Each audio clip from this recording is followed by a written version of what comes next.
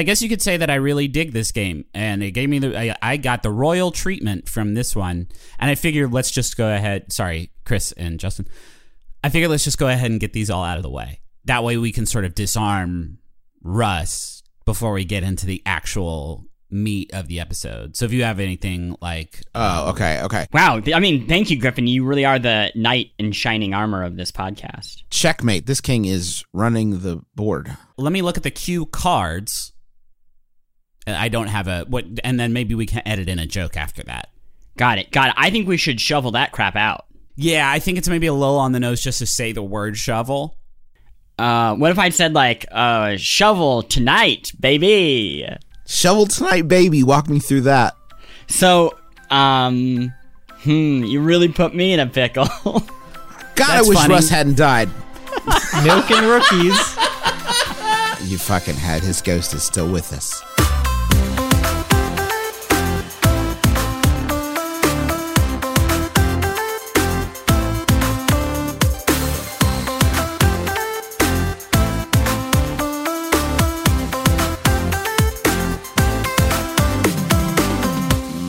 My name is Justin McElroy, and I dig this game. Damn it. My name's Griffin McElroy, and I played it. My name is Christopher Plant, and I'm Shovel Knight. My name is Russ Frushtick, and I'm drinking milk and rookies. What does that mean? What does that mean? Because you said it during the cold open, too, and I don't know what it means. Okay, so my thinking is like king, and it's like a chess thing, and rook is a piece on a chessboard, so it's milk and rookies. That sucks, man. You guys didn't think of that one, did you? Oh, boy. Oofa doofa.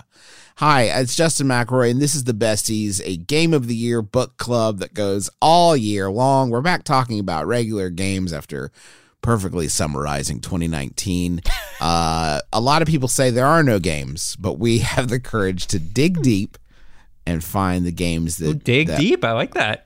Thanks, Russ. It's even better when you fucking hang a lamp on it. But anyway, we're going to talk about Shovel Knight, part of the Shovel Knight treasure trove, King of Cards. It's also a if you do not own the Shovel Knight treasure trove, it's also available as a standalone product. Although at this point, you should just, if you're interested in Shovel Knight, you should just have Shovel Knight treasure I want to trove. meet this person that has no interest in Shovel Knight, but loves kings and cards.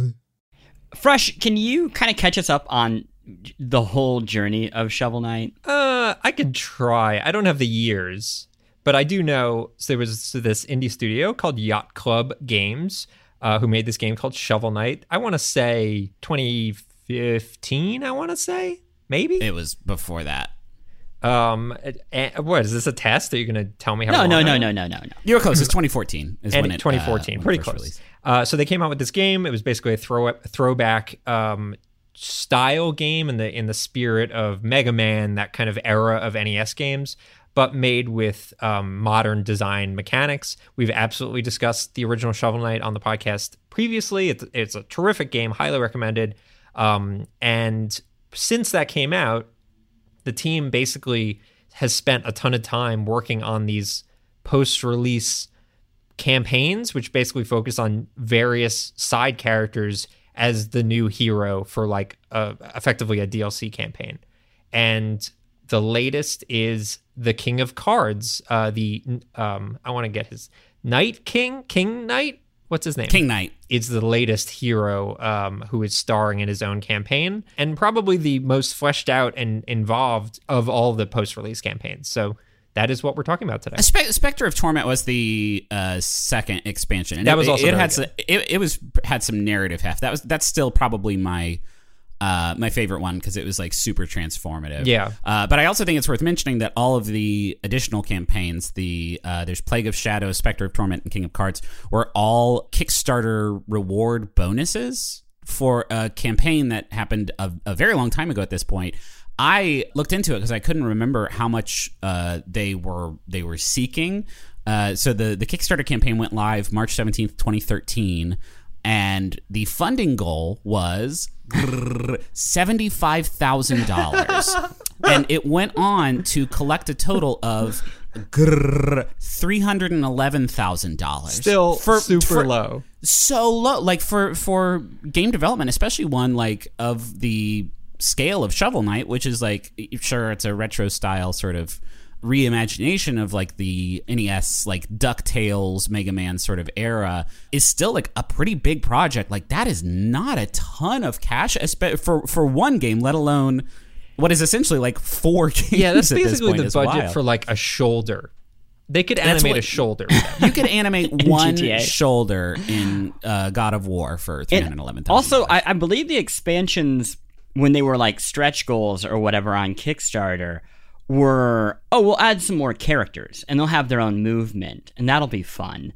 And then they just kept making big, huge media expansions that are effectively standalone games. Right. I mean, this is everything that you hear producers of video games saying not to do, where it's like just expansion creep of, yeah, I mean, sure, we could make a character, but why not just make an entire extra campaign? And people are like, no, that's a terrible idea. You'll never ship anything. And yet here we are all these years later, and they've shipped, these 3 standalone campaigns and the 4-player kind of like Smash There's like a Brothers battle. game? Yeah. I would be curious to know like how much of this like continued development and not even feature creep, like just sort of like general scale creep that has been going on for all of these games is like out of necessity because they were promised in this Kickstarter campaign, and how much of it is just like this is the stuff they want to be doing like that. And that's not a knock against them. Like by all signs seem to be pointing to the fact that Yacht Club Games is like fully in on Shovel Knight. Yeah, I think they probably could have done a low rent version that would have checked the boxes of the Kickstarter campaign. Yeah. But I think after the enormous, for the size of the team, the hit that was Shovel Knight is absolutely enormous. After that enormous hit, where all this team is still very jazzed to make Shovel Knight stuff, they basically said, hey, we're just going to make it as good as we can damn well make it and take a lot of time with it. And they did. And I think the results are pretty... To that point, it's worth noting that the next project that they've announced is Shovel Knight Dig, a new Shovel Knight game that is also more about digging. That's my one knock for Shovel Knight, is that the digging leaves much to be desired. Y'all, you already know how much I love our sponsor of the week, Rocket Money. They make it so easy to get your personal finances on track, and especially stop worrying about all these subscriptions that you have that you don't necessarily need. Keep the ones you want, get rid of the rest. Here's how it works. Rocket Money is a personal finance app that finds and cancels your unwanted subscriptions, monitors your spending, and helps lower your bills. They'll even try to get you a refund for the last couple months of wasted money and negotiate to lower your bills for you by up to 20%. All you have to do is take a picture of your bill, and Rocket Money takes care of the rest. That might sound too good to be true. I have tried it myself on multiple different monthly payments I have, and it's worked, which is incredible and so much easier than getting on the phone with all these companies and trying to wrangle this yourself. Rocket Money has over 5 million users and has helped save its members an average of $720 a year, with over $500 million in canceled subscriptions. So, cancel your unwanted subscriptions by going to rocketmoney.com/besties. That's rocketmoney.com/besties. rocketmoney.com/besties. Who wants to walk us through the basic mechanics of this particular product? I can talk about King of Cards. So this is the last, ostensibly the last expansion of Shovel Knight. Although I guess there's 5 other members of the Order of No Quarter that they could ostensibly sort of... Which it bears mentioning, by the way, that a lot of these are like remixed levels, right? Like we're yes. reconfiguring levels to suit the different mechanics. Kind of. I think that's maybe the least true. Well, I don't know. Plague of Shadows was the first expansion, and that one pretty much was like a side story where like the levels were not that different. Spectre of Torment, like the locomotion mechanics were so vastly different from Shovel Knight that the levels were pretty dramatically different. I feel like I feel like it's it's like the same palettes, right? And it's the same more or less areas that you're going into. You're going to see a lot of sort of familiar scenery, but the way that the levels have changed a lot of it has been truncated. The levels aren't nearly as long, I feel like, as they were in the first Shovel Knight, because it is also a game about the same sort of platforming stuff that you could expect from Shovel Knight. But there is also a big emphasis on a card game, hence the name, which maybe we should just like dive in. It's two parts, right? It is this still pretty retro inspired platforming thing. I think the nearest comparison to Shovel Knight was DuckTales, where you had the cane that you could bounce on enemies, or you could just hit enemies with it, and so a lot of the platforming wasn't just like jumping from place to place. It was also like bouncing on an enemy's head or bouncing on your cane on this one thing so that you could get some extra height, and they did that really well. And each following expansion had sort of a different like gimmick for getting around. And in King of Cards, it is this shoulder bash that you do. So you dash through the air, bash into something. That's like it. That's like your one big move. Wario inspired. It is Wario, right? That is the nearest comparison is Wario. But you have sort of two attacks, and it's that shoulder bash. But then if you execute a shoulder bash into something, you will start twirling beautifully through the air like a dancer. And while you are sort of spinning, you can jump on enemies and bounce on them, or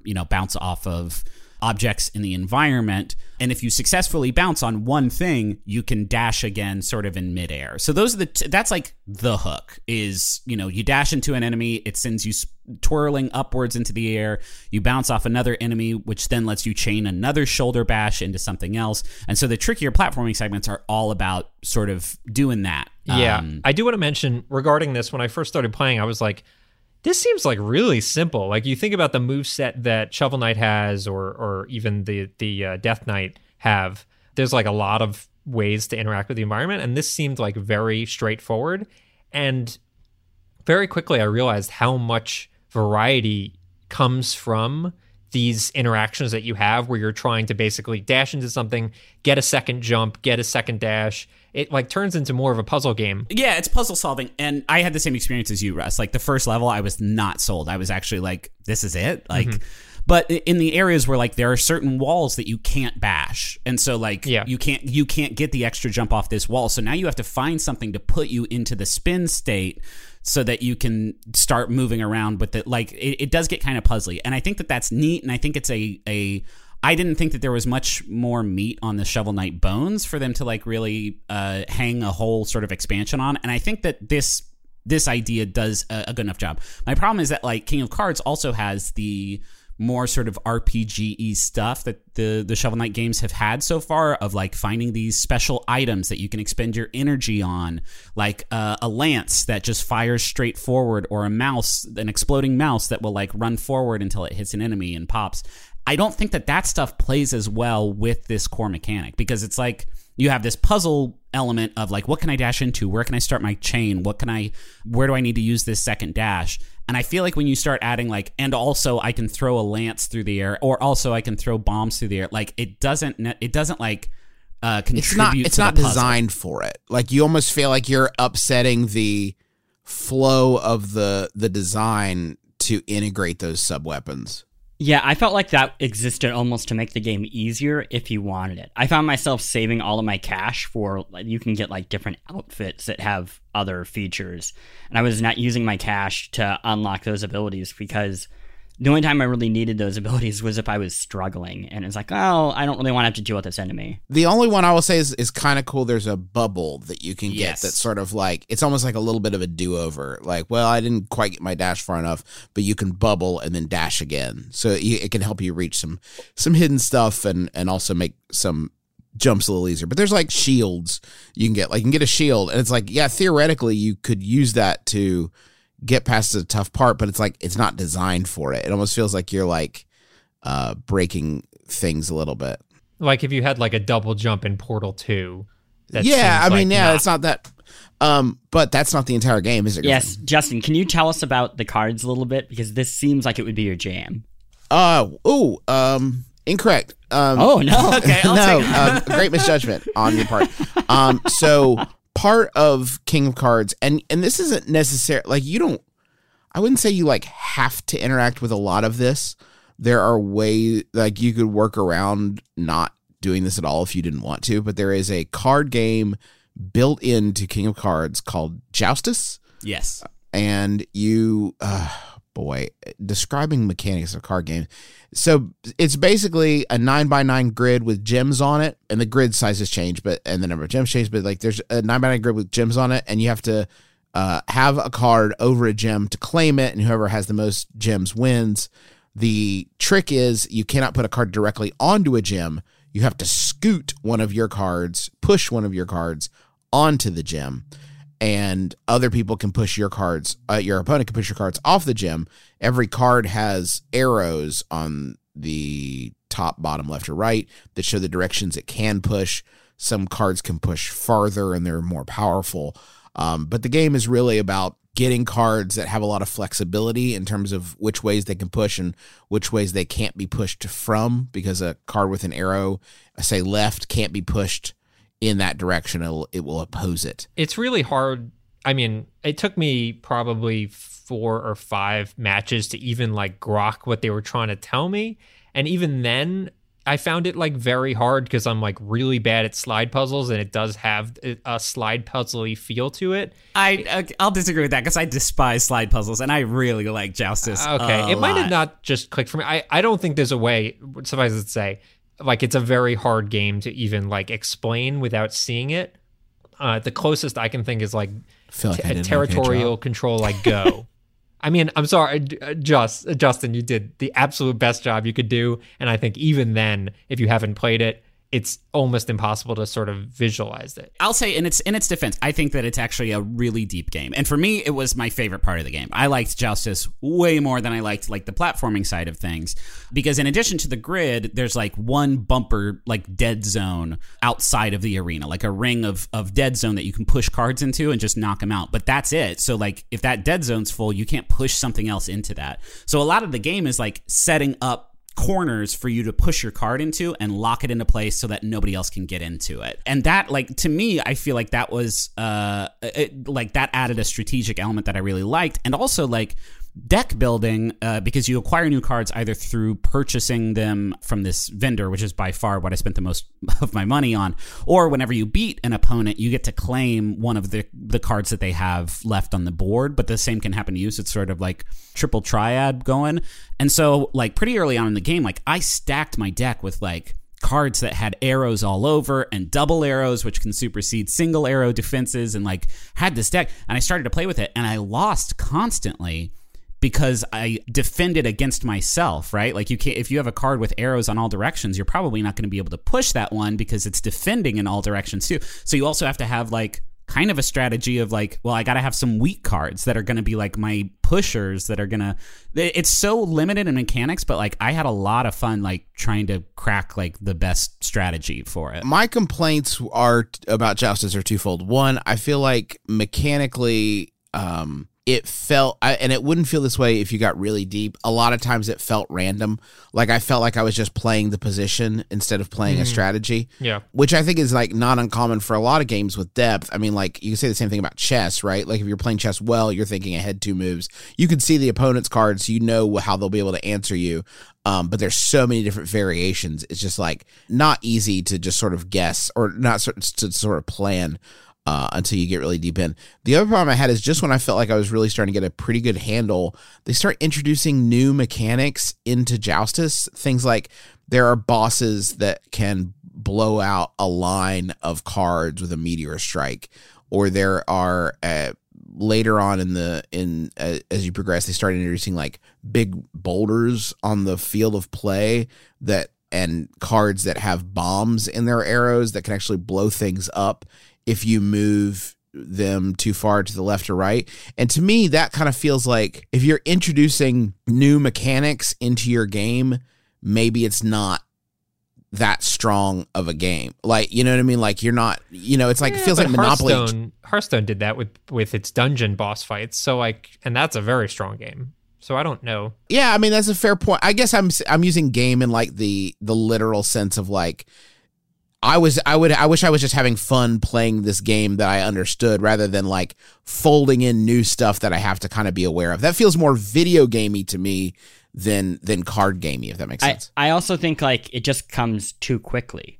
I think if you really understood, if every player felt like they really understood the game and then you throw in those twists, that's fun because it's like, well, I really have a grasp for this and now some spice.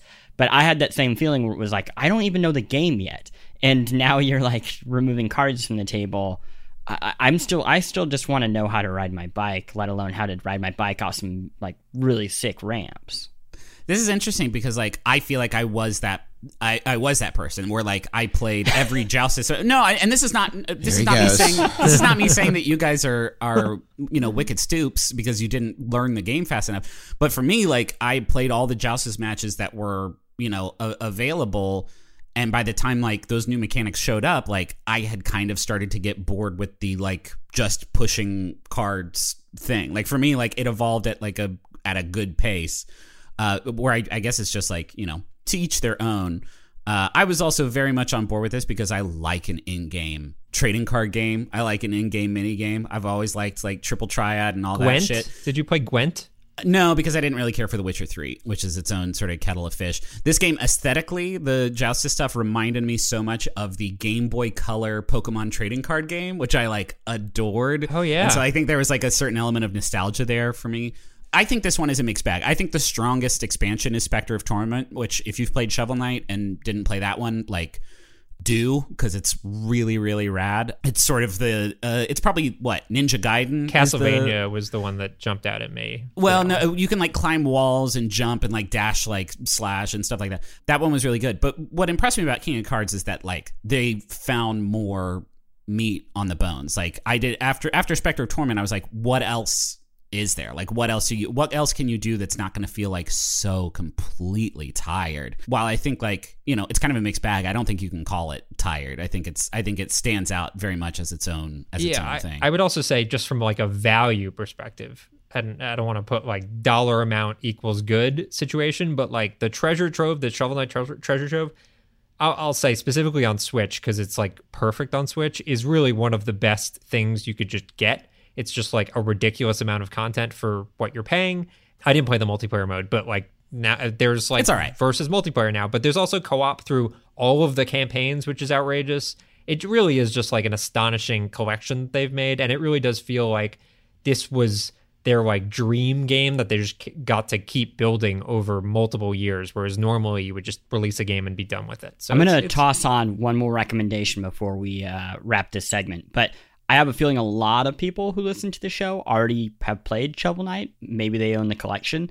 If you enjoy this sort of game, you should really check out The Messenger. I feel like it is similarly a really well-made game of this ilk that switches back and forth between 18 and 16-bit. And I feel like nobody played it. It is the sad version of the story, where I think it is just as well made with care, but came a little bit later and just didn't get to ride this wave quite as well. Yeah, I mean, this certainly was in a window of like, I feel like Retro City Rampage. I forget what I feel like there were a ton of Hawaii, the new one. Well, that was a newer one. I'm talking about like back in 2013, 2014. Like the D-makes. There was like a bubble, of D-makes, and this one for me was always the best one. It's also worth noting, like, Treasure Trove came out in 2017 on Switch. It was like a launch window game for the Switch, and if you own it, you have King of Cards. Like, they just added that to it, like for free, which is like the value proposition is pretty wild. But we have many more Kings to discuss. But first, we're going to take a quick break, and we'll be back right after this. You go get a phone. You just want a phone, talk to your friends and family. You're not asking so much. Then you get these contracts and you get ripped off because they've got all this fine print, little details, and all of a sudden they're sucking money out of your pocket like some sort of digital leech. The contract may sound good up front, but there's always some sort of catch. You know who's not going to do that to you? Not going to pull that nonsense? Mint Mobile. Their wireless plans, there is no catch. $15 a month when you purchase a 3-month plan. Mint Mobile's secret sauce is that they cut out the cost of retail stores and pass those savings directly on to you.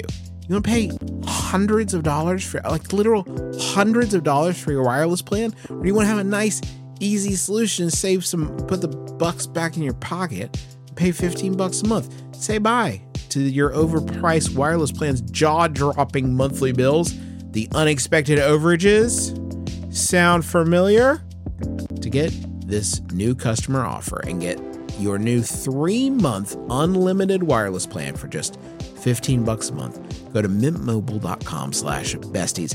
That's mintmobile.com/besties. Cut your wireless bill to $15 a month at mintmobile.com/besties. Additional taxes, fees, and restrictions apply. See Mint Mobile for details. This episode of The Besties is sponsored by Aura Frames. All right, so you know there are a number of people in your life that are not necessarily the most technologically savvy. I'm sure immediately names jump to your mind. Those are the sorts of people that you would say, oh, maybe they would want a digital picture room in their house, but they wouldn't necessarily be able to like set it up and get it working and add new pictures and stuff like that. That is where Aura Frames comes in.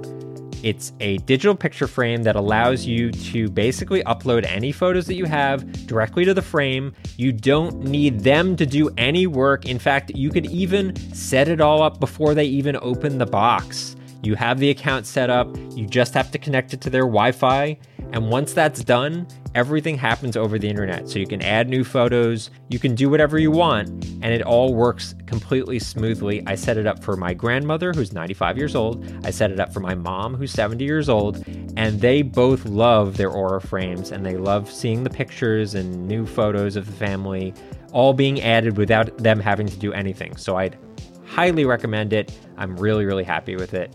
And right now, you can save on the perfect gift that keeps on giving by visiting auraframes.com. For a limited time, listeners can get $20 off their best-selling frame with code BESTIES. That's AURA frames.com, promo code BESTIES. Terms and conditions apply.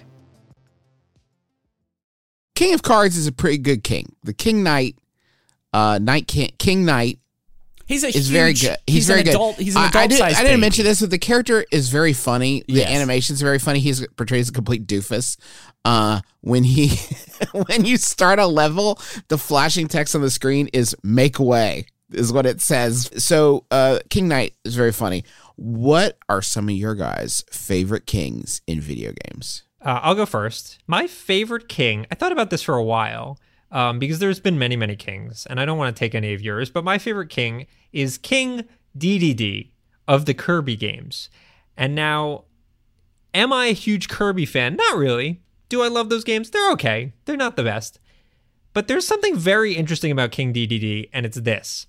Generally, when you have an adversarial king, you know, a King Bowser, if you will, they tend to be angry. They tend to be curt with you when they're interacting with you. There's something about King Dedede, who is effectively a large penguin in a bathrobe, who is like very overjoyed with everything he's up to, very thrilled to be there, to have an opportunity. Passionate man. He's a passionate man, and he shows it not only in his smile, which is large and enormous, it's also his outfit, which is like a neon series of colors. I don't want to guess the colors because I'm colorblind, but it's very bright and colorful and cheery and uplifting. And whenever I see him, whether it's in a Kirby game or even in Smash Brothers, which he has obviously been a member of Smash Brothers for quite some time, he's just like so exuberant and thrilled to be there that I just get like really jazzed. So I appreciate, I think there's a lot of like downer kings in video games, and he is not one of them. I think there's a way of looking at Kirby's Adventure where Kirby is a usurper.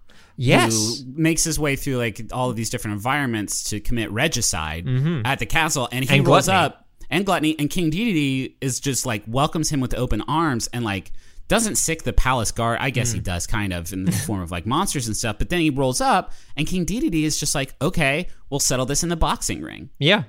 And Which it's like fair. that's noble. There's a nobility, there's an honor to that that I really like. My favorite king in video games is by far King of all Cosmos from the Katamari Damacy series of games.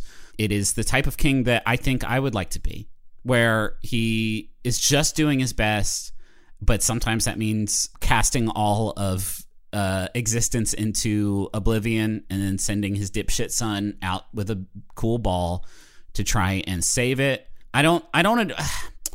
He's a terrible person. Yeah, but he's maybe pretty lazy. He may be the funniest like character like of all time. I get very excited anytime I see King of All Cosmos in any games. I replayed, what was it, Katamari Damacy Reroll on the Switch, which I think came out last year, and I got very, very nostalgic for. And I love the aesthetic of the like cutscenes in those games, and I love the aesthetic of the King of All Cosmos and Queen of All Cosmos, and also very exuberantly dressed. Yeah, and he barfs up rainbows and tooltips for when you need help in a game. I really like that. King of All Cosmos, very big, also big, strong body, huge body, powerful body. I think I'm looking at this list, and King of All Cosmos, I think, would beat any of the kings you've picked his asses. He's generally supine, though. He usually is just like not putting a lot of effort in. Yeah, that's all he needs, though. He still towers above the rest of your guys' weak, pathetic kings. Plant? Oh, I'm going to let Justin go first. Okay, well, I love Burger King. He is delicious. Obviously, the most delicious of any of these kings. What? Wait. He's delicious? He provides a lot of delicious flavors for everybody and surprises them with burgers. So Sneak King is the most prominent of the Burger King video games that, if you're too young to remember this, were sold for $3 at Burger King. You could buy, which is a bargain, honestly. Pocket Bike Racer, Sneak King, and Big Bumpin' were the three Burger King games. I have two. Sneak King is probably the Burger King's number one most popular appearance. It is a stealth game where you sneak up on people and deliver them hamburgers. Here are two. I want to share two things about Sneak King. First is these games came together because Microsoft and Burger King met at the Cannes Film Festival to accept awards for their advertising campaigns for, respectively, I Love Bees, which was a Halo 2 RPG, and The Subservient Chicken, which was a Burger King promotion. And they got to talking at Cannes and said, you know what, we should make some sick ass games. I want to read you guys a paragraph from Wikipedia. Burger King's creative control over the game impacted its development, defined as a set of rules. The first rule was that there was only one king character. Developers had the idea of the Xbox avatars playing the game and finding the crown to become the king, but the idea was rejected because Burger King said players could not become the king. The next idea was to have one person be the king and the other players lay traps to interfere with his deliveries. But this idea was rejected by Burger King because the king could not be exposed to danger. So that's why they made a stealth game. In order to better capture the accuracy and the authenticity of the king's movements, the king was flown to Britain for motion capture. And Blitz Games' Edward Lindley describes Sneak King as the riskiest game concept of the project because it is the appearance and antics of the king himself that give the game its humor and life. Without him, the game simply wouldn't work. Until we had finished the king model and motion capture in the game, we couldn't be certain the concept would gel. So yes, they flew the actual Burger King to Britain to mocap him for Sneak King. Is it like the luchadors where they can't like remove the mask, otherwise he loses all his power? I guess so, yeah. That's terrifying. Why would you need to sneak up on someone to deliver burgers? Wouldn't they accept them with open arms? I mean, yeah, but you're kind of undermining the conceit of the whole thing. That might expose them to danger, Russ. Oh, there I can see. be no Right. danger. That is reasonable. The danger of having his feelings hurt if they weren't hungry at that moment. That's Fair. a danger. That's reasonable.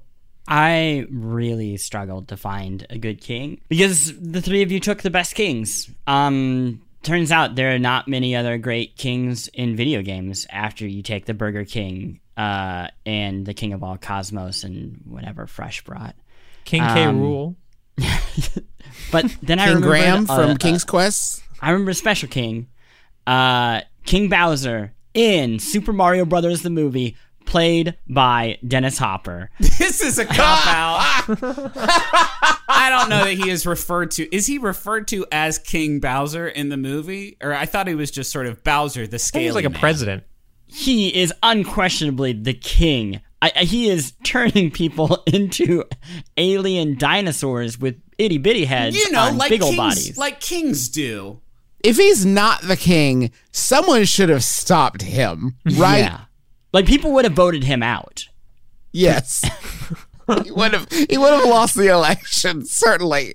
We can't share images, but I want everybody who is listening to this show and not driving a vehicle right now to close their eyes, picture a middle-aged Dennis Hopper with his tongue sticking out, a prosthetic on it that makes it extra long and pointy, and with the most bleached hair gelled, and it's pointing in five mini mohawks.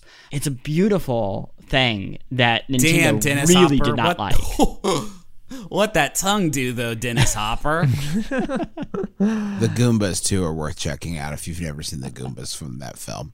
Holy shit. Yeah, they're amazing. A brief side note, I recently did some research into this movie. It turns out in an earlier script, there were 2 cameos from none other than Bruce Willis in this movie, both of them taking place within a vent, with Bruce Willis playing his role as John McClane from Die Hard. They kept passing him in the vent. I guess the Mario Brothers need to keep clamoring through.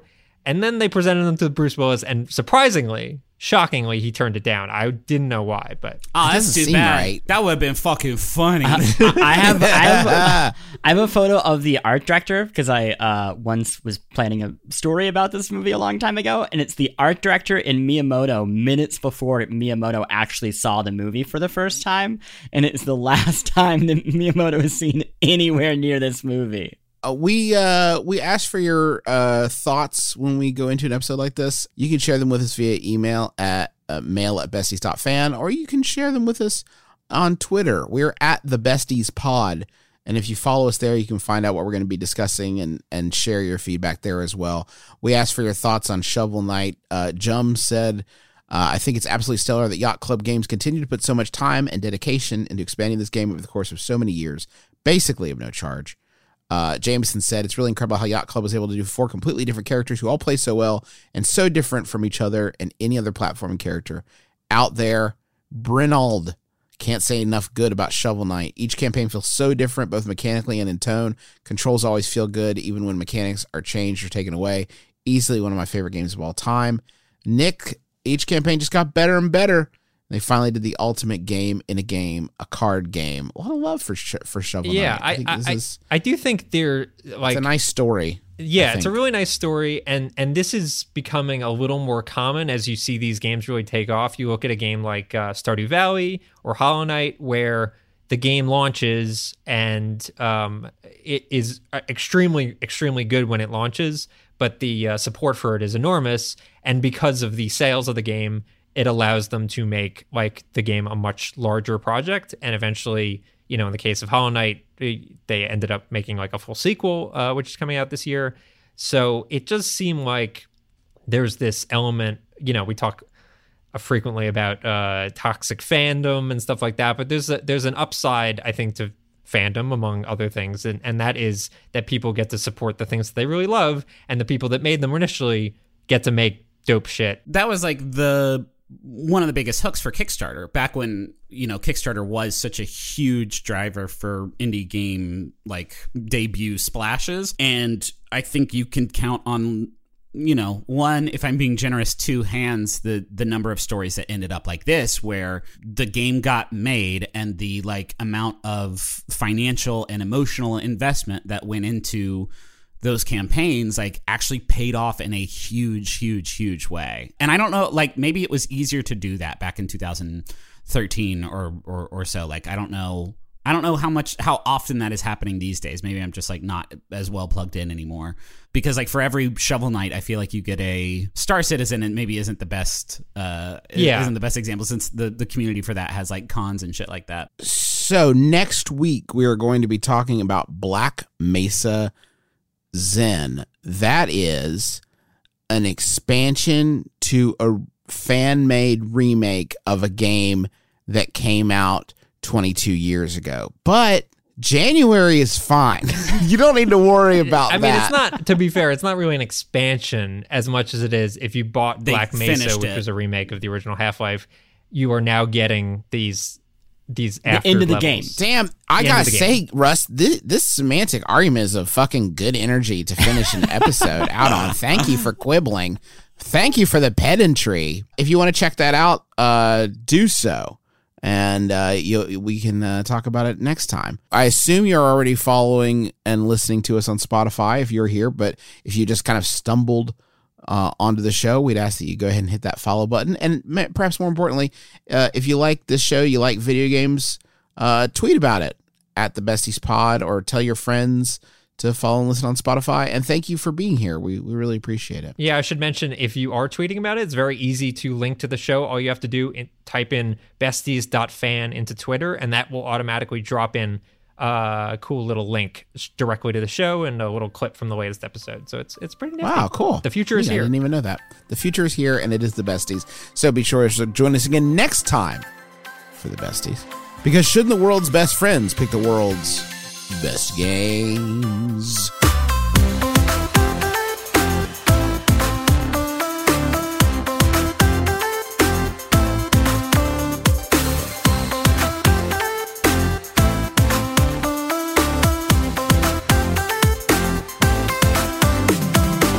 The Besties is a Spotify original podcast in association with Vox Media.